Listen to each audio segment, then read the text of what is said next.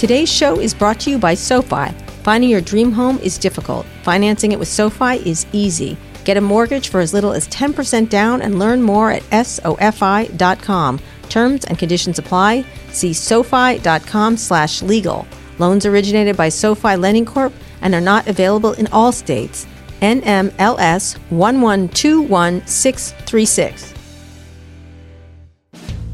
Recode Radio presents Recode Decode, coming to you from the Vox Media Podcast Network. Hi, I'm Kara Swisher, Executive Editor of Recode. You may know me as the newest member of Oracle's sailing team, but in my spare time, I talk tech, and you're listening to Recode Decode, a podcast about tech and media's key players, big ideas, and how they're changing the world we live in. You can find episodes of Recode Decode anywhere you listen to your podcasts. We're on Apple Podcasts, Google Play Music, TuneIn, Stitcher, SoundCloud, and more.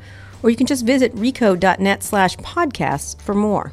Today, we have an interview I conducted with Mark Hurd, the co-CEO of Oracle. We spoke in front of a live audience in May at the company's headquarters in Silicon Valley. Let's take a listen. All right, we're here with Mark Hurd. We're on the Oracle campus. You're here. What's this day today? What is this? Is a press day or a... We call it Media Day, Kara. I mean, it really is an opportunity for us to try to give people some context to what we're doing. Right. How we're doing it, a little bit about our industry. We had a panel with some of our customers, and again, an attempt to drive familiarity with our strategy and our direction. All right, well, let's just get into the news today. I think probably the biggest thing, and I want to get into a whole bunch of things you guys have been doing lately, but let's talk about the cloud, because that seems to be the big focus. You announced a new agreement with AT&T, who had been a customer. Yes. Could you explain it, and then I have questions about that. Sure. I think most people are familiar with AT&T as a company. Obviously, they do a lot, particularly in this country. Big company. They've been a customer a long time. They have actually carry a lot of data. Mm-hmm. I talked a little bit this morning. I think they have in excess of an exabyte of data, which if you ask how much, it's just a lot. And they have it in a lot of Oracle databases. And some of those Oracle databases are actually really big Oracle databases. And so what we've come to is an agreement to really bring all the benefits of our cloud to AT&T, and we'll work together collaboratively as we migrate those databases to the Oracle Cloud. It'll be very exciting. We also announced Oracle applications that AT&T will take advantage of. We highlighted one specific one, which was our field service. AT&T's got roughly 70,000 technicians, and that process will all be automated with an Oracle field service application. So this is taking the existing customer and bringing them to the cloud, essentially, what you're doing. Yeah, I think that's a good description. Taking too long? I mean, cloud has been something that's been happening for a while. Talk a little bit about your process for it, because you, and not just you, but Microsoft, Google, and others have led Amazon. I think they have a third of the cloud business, both commercial and otherwise. Have you guys taken too long to get to this? Can you talk about... Well, let's talk about the industry overall, Kara. Okay. I think it'd be probably interesting to get some context. Our industry is a couple of $1 trillion of spend. Half of it's consumer, half of it is everybody who's not a consumer, companies. Right. Of that $1 trillion of spend, it's hard to even get to 50 billion of it yet is in the cloud. So as a percent of total enterprise spend, still relatively small. So if somebody asked me a baseball analogy, I would say we're in the first inning of all right, of if you insist on a baseball analogy, I don't but insist, go ahead. But it's just one analogy. Now, that said, the cloud revenue, albeit small compared to the enterprise revenue, is growing roughly 50% per year. So it is beginning to compound, and the traditional on-premise world is in decline. Right. So in that context, now you look at our numbers, we're doing awful well. We're gaining a lot of share. We're gaining a lot of share relative to those cloud vendors with the growth rates we put up over the past couple of years. So talk about those rivals, because no one had thought Amazon would do this. Obviously, Google then jumped in. Microsoft has jumped in. You're at, what, $10 billion? Is that correct? We're roughly at a $5 billion plus run rate. We've talked about getting to $10 billion relatively shortly, given the growth rates we've got. I would say that all of these companies, Kara, get described in the same bundle, but they all really do different things. All right, separate them for me. Yeah. So at the infrastructure layer, basically compute and storage, you would have somebody like Amazon. If you went to the application layer, which would be called SaaS by most people, you'd have companies like ourselves, you'd have Salesforce, you'd have others that provide applications as a service. There's a second tier called platform as a service. Platforms are basically everything that's not an application or not compute or storage. We and Microsoft would probably be the two most complete platforms. So Microsoft would have Windows, .NET, SQL Server. We'd have Linux, Java, the Oracle database. So those would be the two probably most dominant platform companies. And then if you went to the infrastructure layer, you've got, as I said, Amazon, Google to a degree, although not quite as scaled at the enterprise layer. You'd have people like ourselves and Microsoft, but we're coming in with more of a complete stack, applications, platform, and infrastructure. How did you think about this? Because again, I don't want to get on the too late, but you have this business that makes a lot of money. I get that, but it's like that with media, like any other business. It's obviously changing. How quickly did you guys note this? How do you assess your performance? Our progress? Yeah, your performance on it and recognizing it and doing something about it. Well, I mean, listen, like anything, we assess our performance in numbers. We could talk a lot, but it's a lot better when we have results.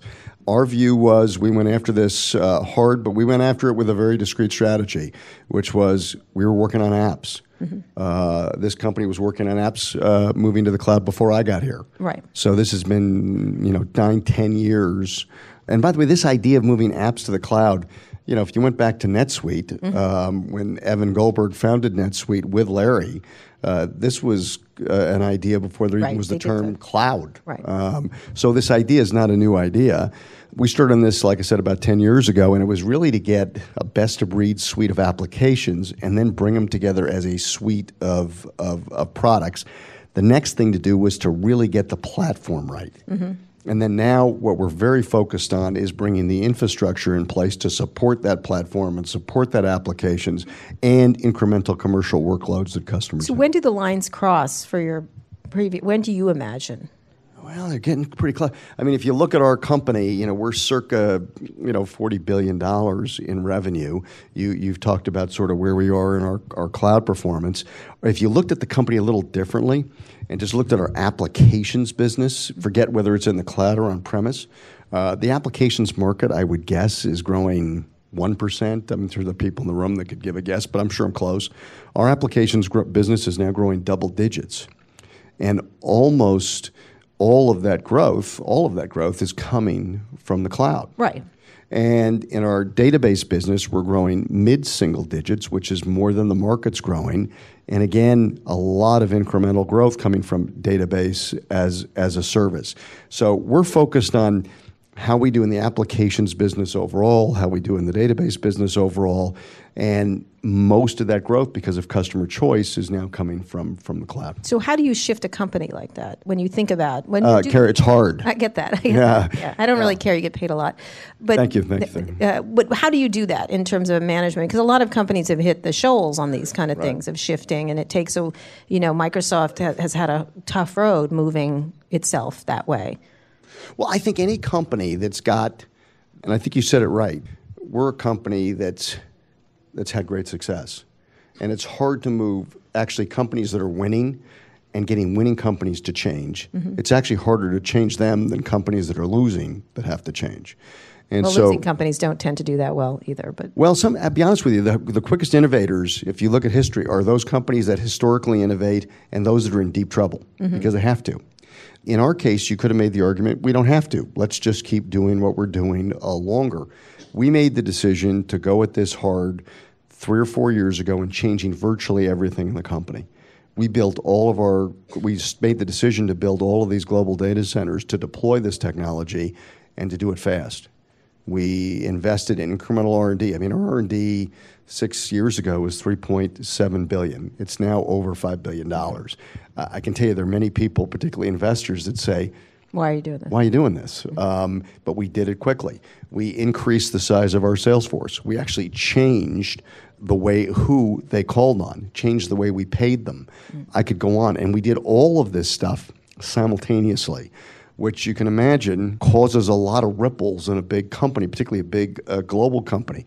Our strategy was to start with, let's do this right, but let's do it right and do it as fast as we can do it right and get this behind us. And that's what we've done.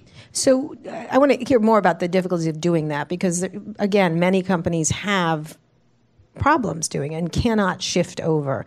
Even companies that were founded relatively recently, there was just a story, for example, on what's going to kill Google. Now, Google's not that old, like all around search and innovation and things like that. What have been the more difficult parts of shifting that? And then I want to talk about the enterprise business as a whole because it's undergoing an enormous shift of how businesses are run. But talking about the idea of what's the most difficult thing to manage when you're doing that? I know you're winning and everyone thinks they're great and they don't want to change, or give me an example of something that's been... Well, I think, anytime you try to get any of these processes, particularly in a big company that's had success, these processes, as much as I like to pretend, we're as nimble as they come, just like a startup, we're not. I mean, we're big, and we've got processes in place that, frankly, as you move from this world to the new world being in cloud, don't help. I'll give you one example. The way we write contracts. We historically used to write contracts with big companies, and the contracts were big contracts. Right. Now we're going to do a contract with a company that's a startup. We're going to go contract with Lyft for financials.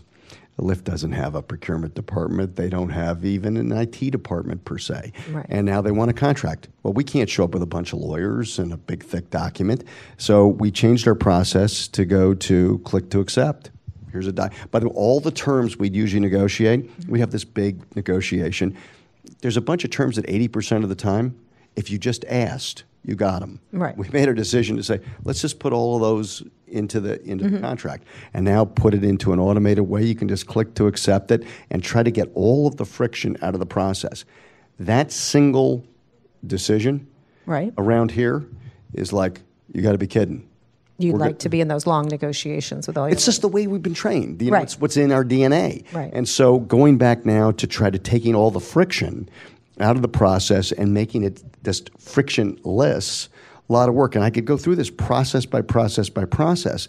The new world for us is different, and we've had to approach each one of these processes looking at it that way. So talking about the enterprise business overall, because there's startups all over the place in every bit of your business, every part of your business. How do you look at what's happened over the past 5 years?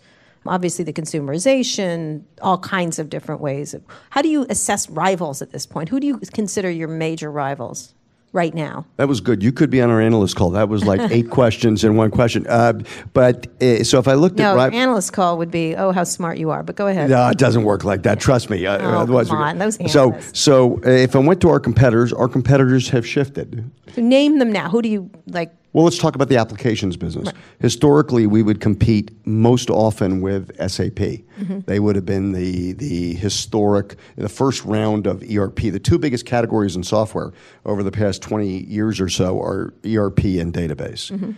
ERP, historically, we would compete with SAP. They've really not rewritten their applications for the cloud. Big decision on their part. They didn't do that. Now, who do we compete with? Not clear yet. I mean, we have one company, who's built an HCM application, Workday. They've tried to do financials. Yep. Haven't had much success with that yet.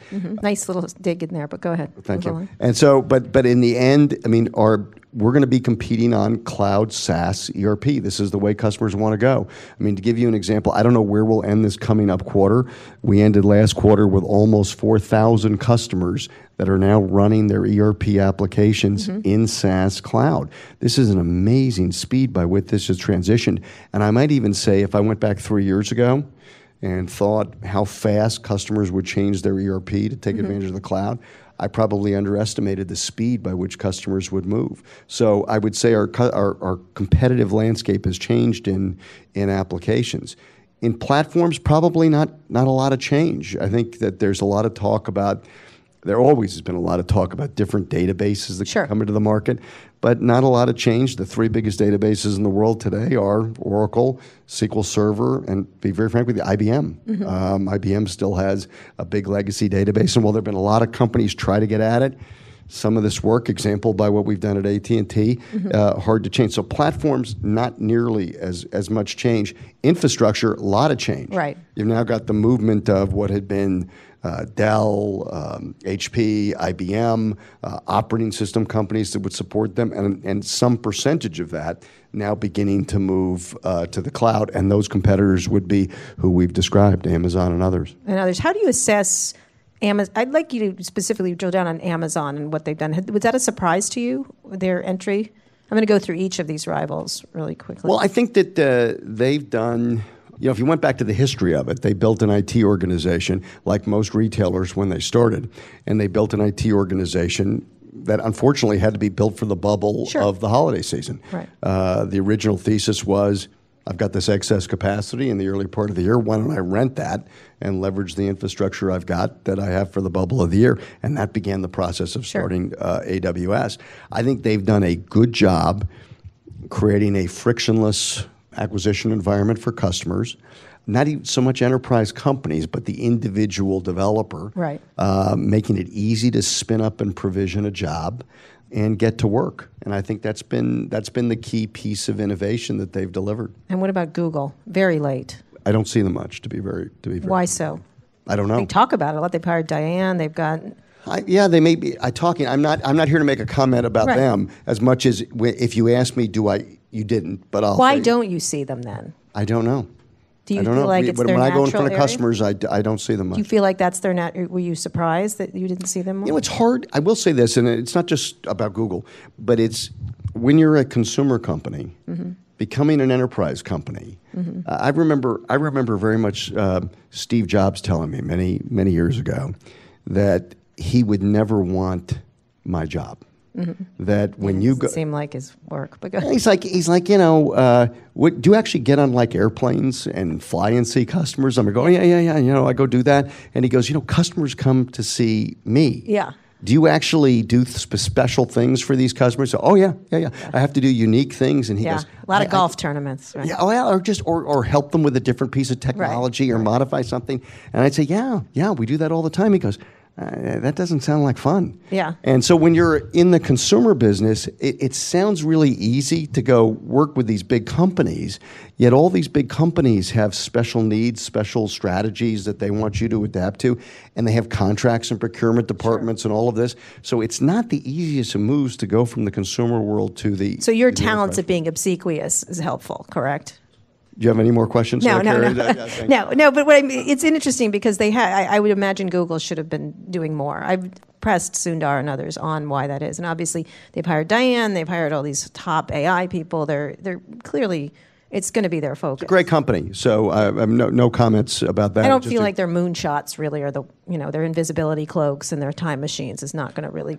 I'll just stick by. I just don't see it much out there. Yeah, and Microsoft.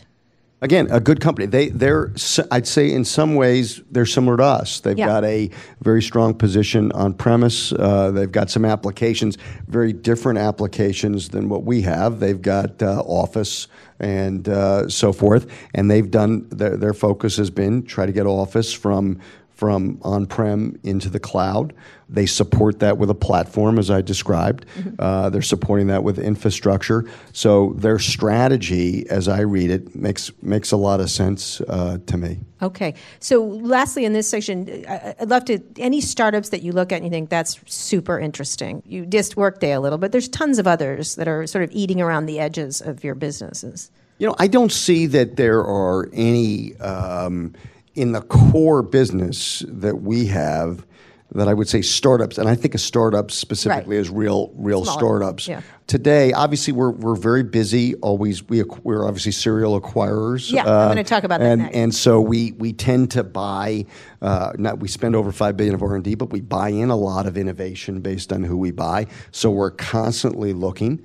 I would say it's interesting in the cloud market that when you look through all of the companies participating today and you talk about M&A, I usually make the comments that while we talk about it generically, when you start to look for specific companies, there aren't many out there to go acquire who are really born in the cloud that have any level of scale, even at the $20, $30, $40 million mark, which is not obviously a big scale company, Right. but can add value. So you don't have that many out there today, and certainly those that have crossed the chasm. I mean, if you thought about just companies in the applications market, the SaaS market, that have crossed $1 billion. I mean, a year ago there were only 4 of them. There was Salesforce, Workday, ServiceNow, and NetSuite. And one of them is gone. Yeah, one of them is with us. So, and then when you go below $1 billion, you have to go down the stack quite a bit. There's not many even that close to $1 billion. So, the competitive environment. So, are you interested in purchasing on the other 3 on your finger there? Well, I'm sure you're thinking that I'm surely going to answer that. I was hoping. It could happen. No, it's it could. Before. It could. It'd be like that Jack Nicholson movie with Tom Cruise. I'll just push you to it, and then you'll admit that you called for the code red. Yeah. Well, yes. You're damn right I did. Yeah. No, I remember. Damn right I'm buying Salesforce. Yes, I am. Right. Listen, I mean, I think that for us, we are, I'll give you the answer you, of course, don't want to have. We're very happy with where we are today with our portfolio. Yeah. That's what people say just before they buy something. You know that. We are really happy with where we are well with done. our Well done, Mark. portfolio today. All right, we're here with Mark Hurd of Oracle, and we're talking about the enterprise business and other things. This podcast is brought to you by SoFi, a living room with a fireplace, the perfect kitchen, a big yard. Finding a house that checks all the boxes is hard. Financing shouldn't be, and it isn't with SoFi. Mortgages start at 10% down with no borrower-paid private mortgage insurance. Plus, SoFi underwrites at the pre-approval level, so when you find your dream home in your dream neighborhood, you can act fast and make it yours. Visit SoFi.com to learn more. Terms and conditions apply. Visit SoFi.com/legal for more information. Loans originated by SoFi Lending Corp. Are not available in all states. NMLS 1121636. I want to tell you about Too Embarrassed to Ask, my other podcast, which I host with Lauren Good from The Verge. Hey, Swisher. How did you get in the room? Hi, I'm here. We're about to tape another episode of Too Embarrassed to Ask. I'm very excited about it. Oh, really? Okay, every Friday we answer your questions about consumer tech. Lauren, who did we talk to this week, and what did we talk about? Well, we talked to Recode's Johanna Bouillon. She's the transportation reporter at Recode, and we talked about, guess, Uber. This is, I think, the 3rd time we've talked about Uber in recent months because they've just had a lot going on within the company. A lot of news. We've gotten a lot of questions about it. And a lot of news that's been broken by Recode and some other outlets as well. New York Times, New York Times, some outlet you might have heard of. And so there's a lot happening with the company, and a lot of people they have questions about the future of the company. So we tried to answer those. It was a great discussion, and we hope you'll go listen to it. You can find Too Embarrassed on Apple Podcasts, Google Play Music, or wherever you listen to your podcast. That's Too Embarrassed to Ask. See you there. See you there, Swisher. All right, then. We're here with Mark Hurd of Oracle, who's being very amusing about purchasing. But let's talk about what you did purchase. Moat. Please explain for the people. So one of the big parts of our business... Explain what Moat is, because most people don't Moat's a company very focused on the data business. But the ad business. The ad business. And the programmatic ad business. Yeah. And so let me... Shift for you all, correct? Well, let me try to talk a little bit about it and try to give you context. So I talked a little bit about the software as a service layer, the platform as a service layer, and the infrastructure as a service layer. There's really a 4th piece to this, which is the data as a service layer. Mm-hmm. And the opportunity now for customers to take advantage of just data. So most of the ad campaigns that are run today, if you're a brand, online, the 2 most places where you would go would be Facebook and would be Google. That's pretty much it, actually. The latest data shows they've sucked up everything. And in most cases, what they want to do is have you, the brand, use their data to run the campaign. Of course. What we do, and both of them are customers of our data business. Mm-hmm. But we also sell data to other customers. Right. So because I think what happens with most brands, Kara, is they want to use their data. They want to use their data at Google. They want to use their data at Facebook because they want their data to become richer and more robust. Right. So the ability, when you talk about ads, the ability for I as the company to learn more about personalization, more about targeting, so that I can target the right buyer with the right offer at the right time through the right channel. Well, they don't trust that data, presumably. I mean, they want someone to verify. Yeah, well, and they just, all of these great brands want to get smarter about the customer. So they're not wasting your time. They're not wasting my time. I can do a better job with a very specific offer at the right time with the right thing. To do that, their data has to get more robust and richer. I think long run being defined as you get the next 2 to 5 years, companies can't ignore this. They have to focus on enriching their data. If you and I are competitors and you've got better data and you know your customer better than I do, more than likely you win. And so for us, Moat was a part of this aggregated data as a service business. Last points I'll make on it. We spent some time, we bought a company called Blue Kai, we bought a company called Data Logics, and Moat is another piece of that entire data portfolio. So really, one of the things that's important about it is the ability to verify these two massive advertising, programmatic advertising winners, essentially. I think it's bigger than that. I don't think you just want to verify them. I think you, as the brand, want to own your data, own your knowledge repository of your customers and your market.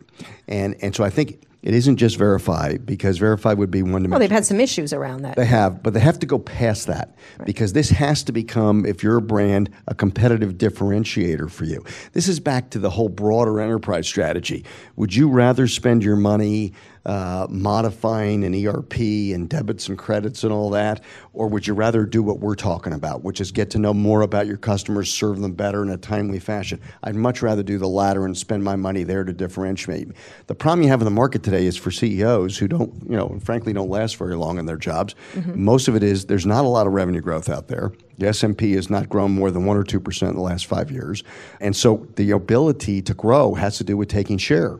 And so getting your money in IT. Taking share from others. Taking share from others, yeah, because most of the money is fixed in IT. Most of the money is keeping the lights on. So how do I shift that money from, keeping the lights on for applications that don't make a difference for me into an area that could make a difference for me and help me grow my revenue, help me keep the customers I've got, and help me expand my customer base? And so that focus and having the data then that supports that strategy becomes a key issue for me. What happens with your relation with Google and Facebook? And I'm only mentioning because they're the entire...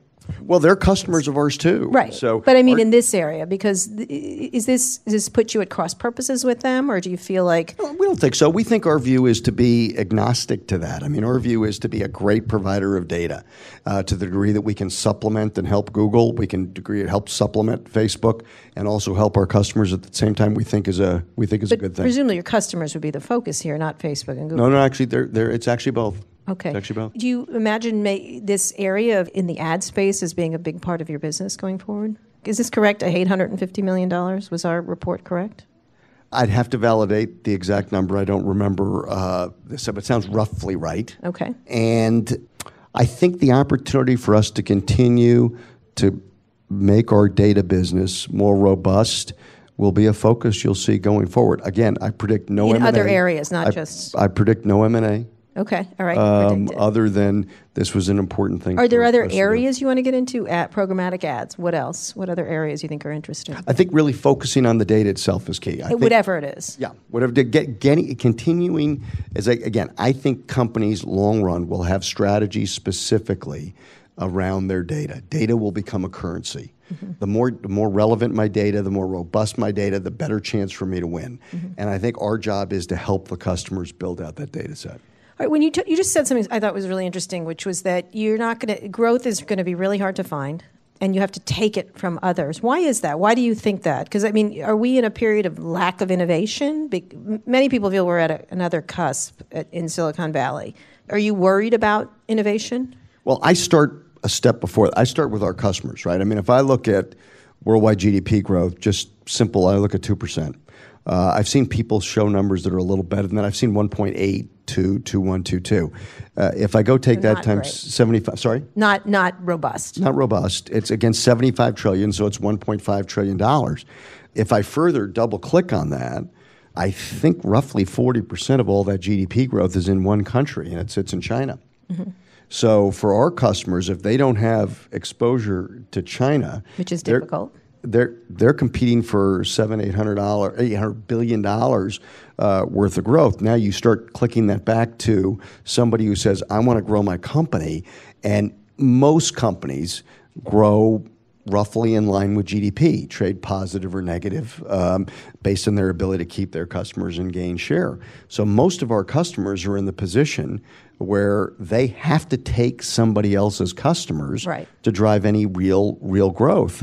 And I think it gets back into this whole issue we're describing. When we look at IT in the enterprise can be 10, 12, 14, 15% of all the expenses that our customers spend. By the way, if you go back to the S&P, the earnings growth exceeds the revenue growth, which tells me most of our customers are cutting their expenses. That's how they're driving their earnings growth. The stock market, when you look at the stock market and you start to say, why is the stock market up so high? Good question, because it's certainly not coming with robust revenue growth. This current quarter is the most robust set of predictions for revenue growth for the S&P in years. So we're talking about 4 to 5% predicted growth. We'll see if it happens. If that will be a very positive breakout that we've seen. But I still click back to even GDP in the U.S. You saw it for Q1, not very exciting. Why is that? How do you create an opportunity for more? It's just the way it's going to be. Well, listen, I mean, we IT, the only ways I know to grow economies, at least from when I was back in school, was you have more people, you make the more people more productive, you invest capital. Those are the three core ways you grow an economy. So in this environment, you've got some of the markets that generally have more people. That's where you see some level of GDP growth. Productivity being aligned to that population growth, which drives more productivity, and then markets that have more capital. And that's where all of us that run businesses have to drive our businesses to get growth. Not all of our customers, to your point, Kara, have that opportunity to go do that. It's very hard to do what I just said, to go take advantage and move your business over here and over there, set up distribution, develop relationships, et cetera, very hard. So I think us in technology, we've got a very interesting valley here. You're talking about the Silicon Valley. I mean, you look at 22 miles long, 6 miles wide. We spent a long time in the enterprise business, all as piece part companies. I mean, you know this as well as I do. Most of these companies here sell you a disk drive or sell you an operating system, sell you a server, sell you this or that. And then we ask the customer, you put all this stuff together and you make it work. Right. I think what customers are saying today is, make that easier for me. I can't spend all this money doing that. I need to spend my money doing other things. And I think that's why this cloud thing has so much How do you feel attraction. about innovation right now in the Valley and where it's going? Many are worried that it's we're at the end of a major cycle of innovation. Well, I don't want to get into some dramatic prediction of this or that. I think our job as an industry is, and much of it emanates here, is to continue to drive innovation to help the customer do something different. I think first thing comes, we have to make it easier. Right. I mean, our industry is one of, I don't know how most everybody in here, when they get a car, they don't buy a pedal and a brake and then put it together in their driveway. You buy a concluded car. I mean, you don't get electricity. You flip a switch, it goes on. And that's basically what happens in the cloud now. You get software over the network. So I think this modernization of our industry, so we tend to look more like, not entirely, but more like a utility with IP, does a couple things. I think it lowers our customers' costs. I think it simplifies things. It allows us, if we do the right job innovation-wise, we talked about one of those areas, like something as fundamental as data, and get our customers into the right opportunity where they can spend their money to help grow their businesses. And I think if the Valley can help do that and just operates on this, make this simpler, make it easier, make customers more efficient, I think we'll have done a heck of a job. Okay, we're going to move to an area I know you love to talk about, politics. Oh, great. Oracle's been, or Safra has been very supportive of the President Trump. Most companies in the Valley are less so, or more reluctant to do so. How do you look at this administration as a company? And I'm just curious why everybody sort of has to skulk around. They never want to talk about the Trump administration the way they did around other government. Is this going to be a better government for business? Well, listen, I in the end have historically never talked about any administration. I don't like the company to become political. Yeah, but yet you are now. In fairness, we were not involved in the election. A company was not involved in the election at all. And so when we look at what we want as a company, we're a global company. We're headquartered in the U.S. We want growth. to the various points you and I have talked about now for the however long we've been talking. Right. So broad economic growth we think is good. And so the opportunity to drive more growth will be very supportive, and Oracle's obviously always been supportive. So what do you want from this administration? Well, I mean, let's take something like repatriation. Yeah, everybody wants that. You want to. Well, it's a big deal. In fairness, it's not just that you want it. I mean, the end of the day is we've got our money overseas. We have today, I don't know, $50-some billion overseas that Apple we'd like to get back. Billion. Yeah, I mean, there's a couple $3 trillion, stuck overseas that almost all those companies have paid tax on where they've earned it.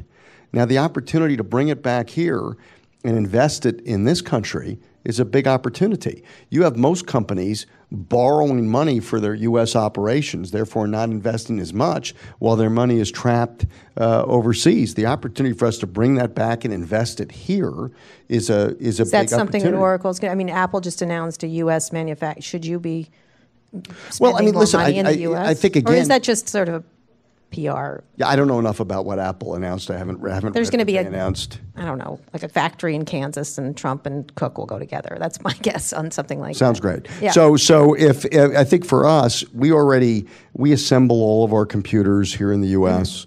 Obviously, around this campus, we do a lot of our development right here. We hire lots of you. I mean, that's another point that I would tell you is that we have many talented engineers in U.S. universities. And they've come from someplace outside the U.S. to study at our schools. We'd like to hire them. What were your thoughts on the immigration ban?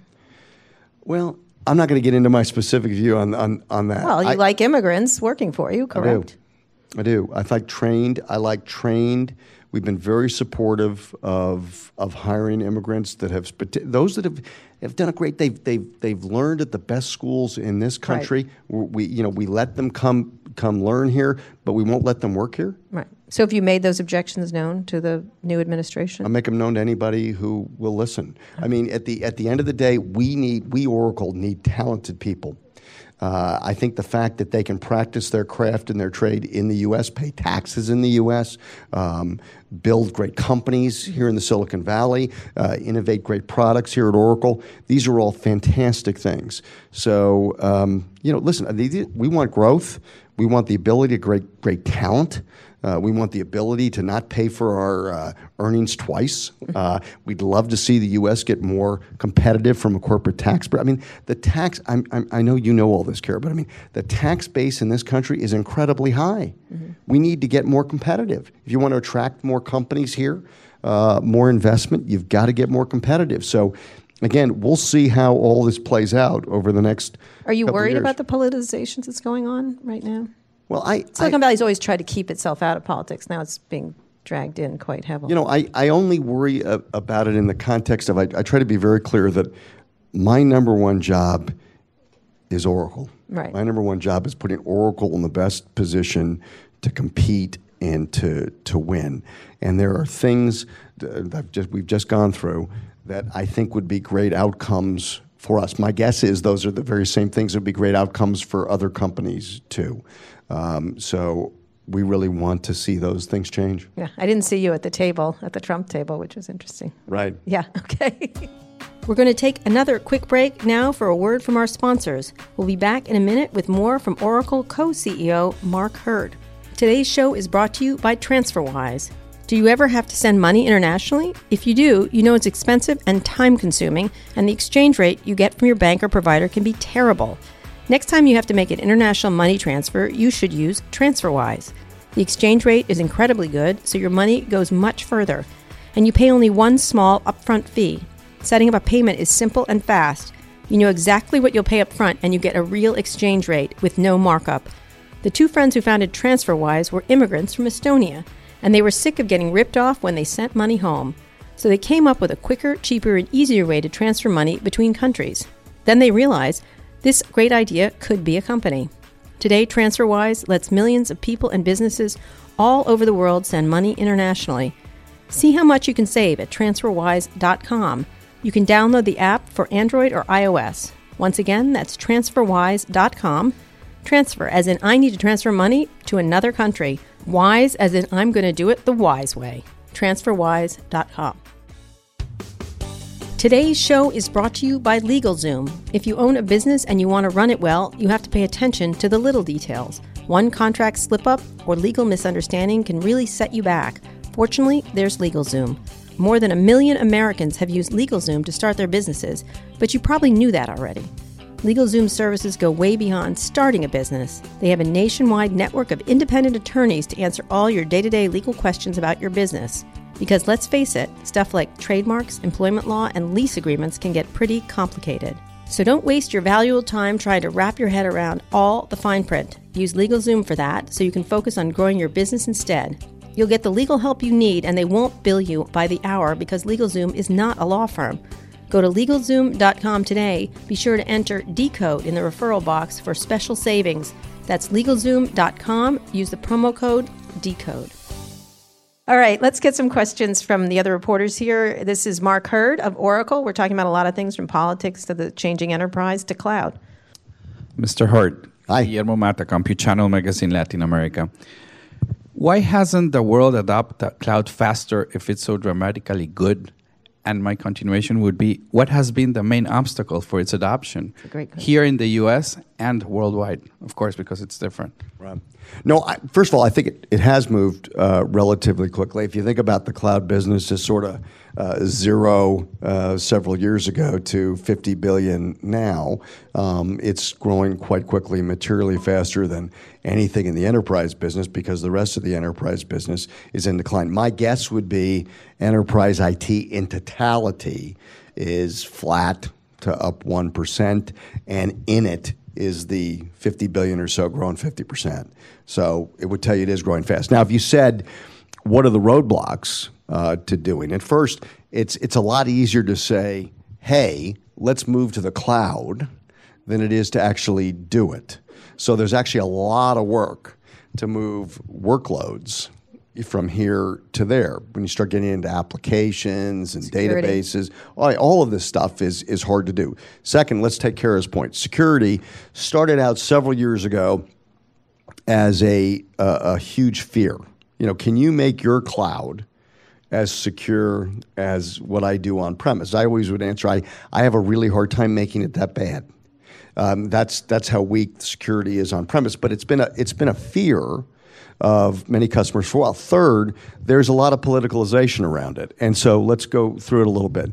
In some countries, there's a view that you can't move data out of the country, whether that's employee data, customer data. And so when you start moving to other countries, there becomes the issue of I want that data domiciled in the discrete country that I'm at. So if I wanted to leverage a cloud provider and that data was moving to insert country here, you just simply can't do it.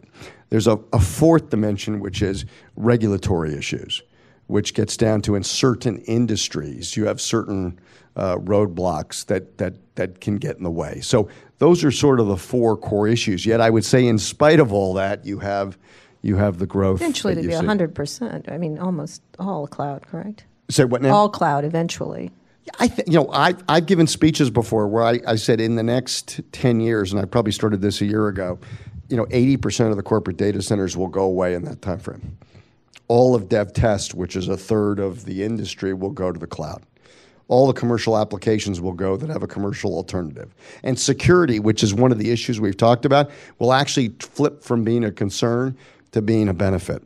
The security implications in the cloud, particularly of the big enterprise providers, you will be more secure there than you will be in the traditional on-prem world. That's a big prediction. Okay, right over here. Hi, Aura Hernandez from newspaper Excelsior here. Hi. Hi. I want to know, what are the big opportunities for Oracle in Latin America and in particular in Mexico? Do you have a strategy for that country? And like Kara says, we have this kind of politics right now with the new administrations and with the relations with Mexico are not so good. But what is your opinion about the country and what they're expecting? Well, first, I love Mexico. I think it's a great market for us. We have obviously a great customer base in Mexico. We've just had a couple of very big events in Mexico. One of the biggest I'm not sure we've released it publicly, but I will now. Bimbo, for example, has moved to all cloud ERP, one of the fastest moving companies, certainly in your country, to move to SaaS cloud, and they're moving their whole global operations to SaaS ERP. So you see a lot of innovation down in Mexico, a large desire to take advantage historically. Remember, in Mexico, like Latin America, one of the biggest issues has always been the lack of availability of skilled resources, which in the old on-premise world really hurt you. So when you needed people that could write and extend and customize code, you didn't have the talent there. The cloud world changes all that. The fact that now the IP that's running at GE is the same IP that's running at Bimbo, you now get that done by us. It is not customizable. It's extendable but not customizable. That's a big difference. So the opportunity now for companies in Latin America to get absolutely leading edge IP that you couldn't get before has changed dramatically. So I'm sure you know, we've invested heavily in Latin America. We put data centers in Latin America. We've expanded our sales force in Latin America. We're gaining a material amount of share in Latin America. And I think it's been because we've invested ahead of the curve. We invested in Colombia. We invested in Chile. We invested in Peru. We've invested in Argentina. We continued our investment in Brazil in spite of the recession. And so it's all been because we believe that what Karen and I have been talking about is going to happen across the entire region. And so our investment in Latin America is significant. Would you like to make "we're building bridges, not walls" comment that Mark Zuckerberg enjoys? No, I'm teasing. I'm just kidding. Thank you. Next question. Over here. Hey, Blair Henley Frank from IDG News Service. One of the things, as you're talking about the Oracle Data Cloud, one of the things we've heard about today is how those tools are going to make it easier for companies to understand user behavior before they hit company-owned websites, so that you have a user profile that can then tell you, the Oracle Data Cloud customer, what somebody has been doing before they get to your website, and be able to tailor experiences around that. How do you explain that to a privacy conscious or privacy concerned consumer who's thinking like, why does Oracle know what I've been doing with all of my browsing data and my behavior as a customer? Yeah, everything's in that case, most of the data isn't about Mark. It's anonymized. And so the ability to get at specific activities that you do are eliminated. If you opted out, you don't get included in that data set either. So you still have the same privacy opportunities you've always had. Nothing changes in that environment. So you would have had to have opted in and participated to be part of that process. Hi, Mark. Dennis Pombriant, Beagle Research. Moving to the cloud usually represents a pretty significant change to the revenue model. As someone who's sort of in the midst of it, do you have any advice for other CEOs? Tech CEOs that are moving? Yeah. Well, listen, I think it's hard. First, the revenue becomes ratable. So in our old license business, if we sold something, it was recognized right away. Now we sell something that's recognized over quarters and, frankly, in years. So it does have an impact to the revenue model. But in long run, if you want to make this move to the cloud, you need three core things. You need IP. You can't move without IP. Second, you have to have capital. To your point, it wasn't exactly your point, but I'll make it mine, which is you have to be able to invest in the infrastructure to be able to deliver that IP via the cloud. So you got to have IP, you got to have capital, and you got to have what the right word for it is, the patience or the whatever word you'd want to use, to stick it out, because it takes, if you look at us, we spent 3 years with basically flat earnings per share. And this is not the formula for being admired by the investment community. And so you have to have the ability to deal with that, because now I will say, once you get to the other side of that, it's a bit like, I use the example sometimes like the hotel business. The problem with the cloud is you got to build a hotel, and it's got to be finished before you can rent any rooms. And the problem is, while the hotel's going up, there's no revenue. And then once the hotel is finished, you can start renting rooms. So you have to have enough ability to be able to sustain that while you're going through the process, and there's no quick way through it. We've taken the strategy, right or wrong, was to try and do this move to the cloud, to do it right, to do it quickly, and to make sure we took no shortcuts. And so we've tried to do all three of those things at the same time. And listen, we've wound up with the result I described, which was flat earnings during that time frame. Our best quarters have been the past several quarters as we've now come out of that, and where you start to see the benefit in terms of revenue that's now coming in as rooms are getting rented in the hotel. Vinny Merchandani, data architect. Hi, Vinny. Mark, you articulated pretty well. Cloud is CapEx heavy. Why doesn't Wall Street seem to understand that? It seems like every CEO, like Microsoft 5 years ago when they started to build Azure, almost hid the fact that they were investing a lot in CapEx. Wall Street just does not want to seem to hear that it takes a lot of CapEx. Magically, customers are moving from CapEx to OpEx. Somebody's got to make that CapEx investment. Yes, Mark, why doesn't Wall Street understand you? I don't think that. See, the problem is with investors and Wall Street, as an example, I don't think they particularly care about my problems or some other company's problems. Nobody wants to hear I had a bad day or didn't say. Nobody cares, right? The only issue they care about is performance. And so I think at the end of the day, you have to perform. Back to this point, right, that says, when you say to me, I'm going to take a time out to transition our business, the investor says, okay, I'll come back after you're done.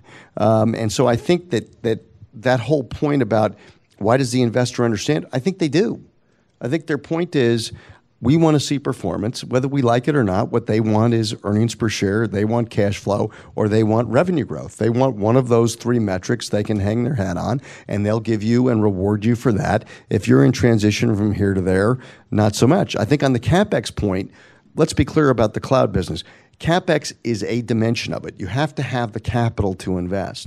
But in the end, in isolation, CapEx won't give you a great solution in isolation. You have to have capital. But if you don't have IP, by the way, if you ask me, does CapEx in isolation give you an advantage? If I do something technically, I might be able to halve my CapEx costs. I might be able to turn it into a core. If I multi-tenant my database, if I put it in memory, if I multi-tenant my middle tier, I can actually shrink the number of data centers I need and actually shrink my CapEx at the same time. So I need capital, but I also need innovation and I need technology. Okay, last question back here.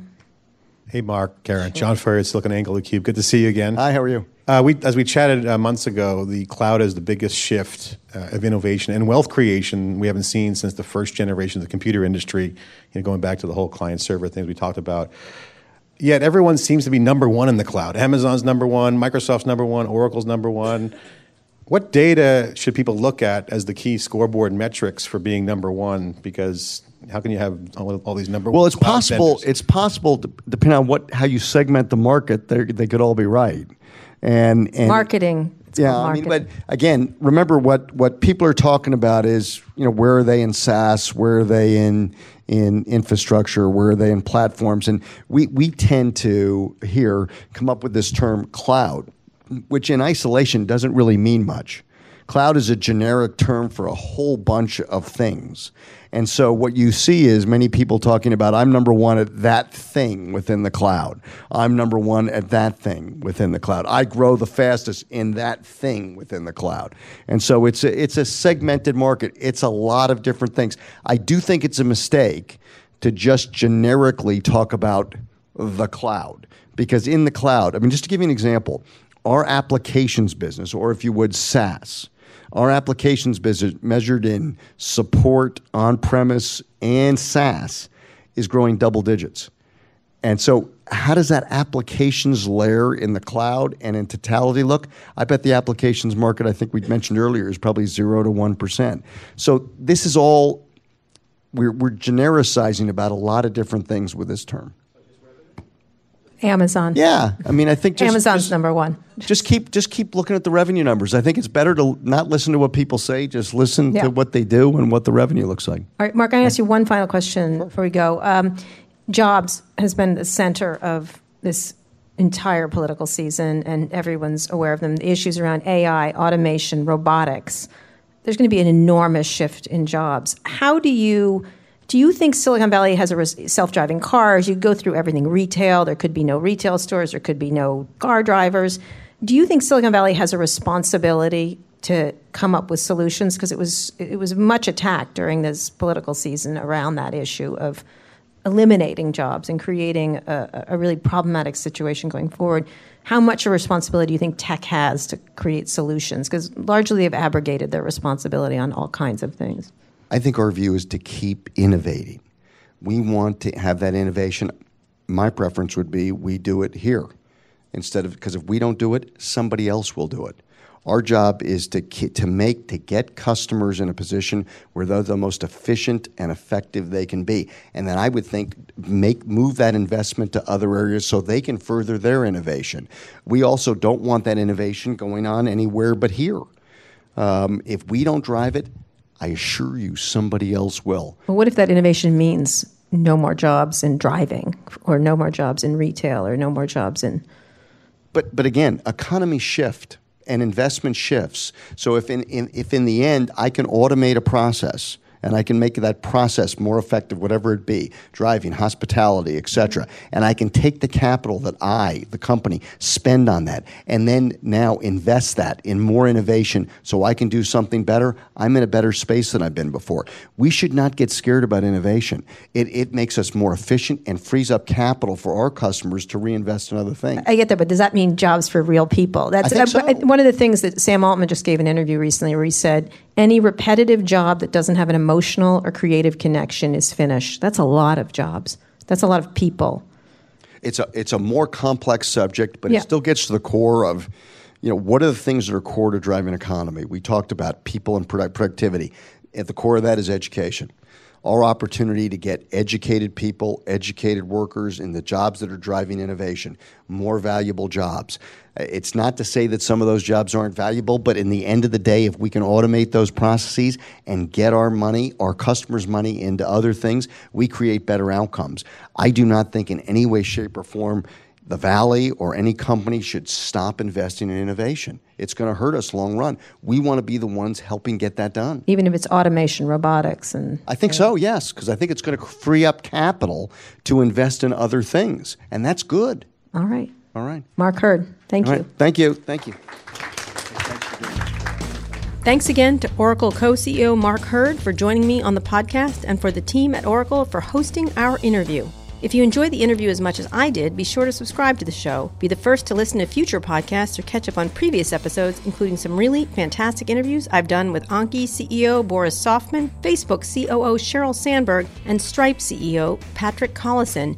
You can find all those episodes and more wherever you found this one or on our website, recode.net/podcasts. Now that you're done with this, check out our other shows. On Recode Media with Peter Kafka, you'll hear no BS interviews with some of the smartest people in media and entertainment. I also host Too Embarrassed to Ask along with Lauren Good of The Verge, where we answer all of your questions about consumer tech.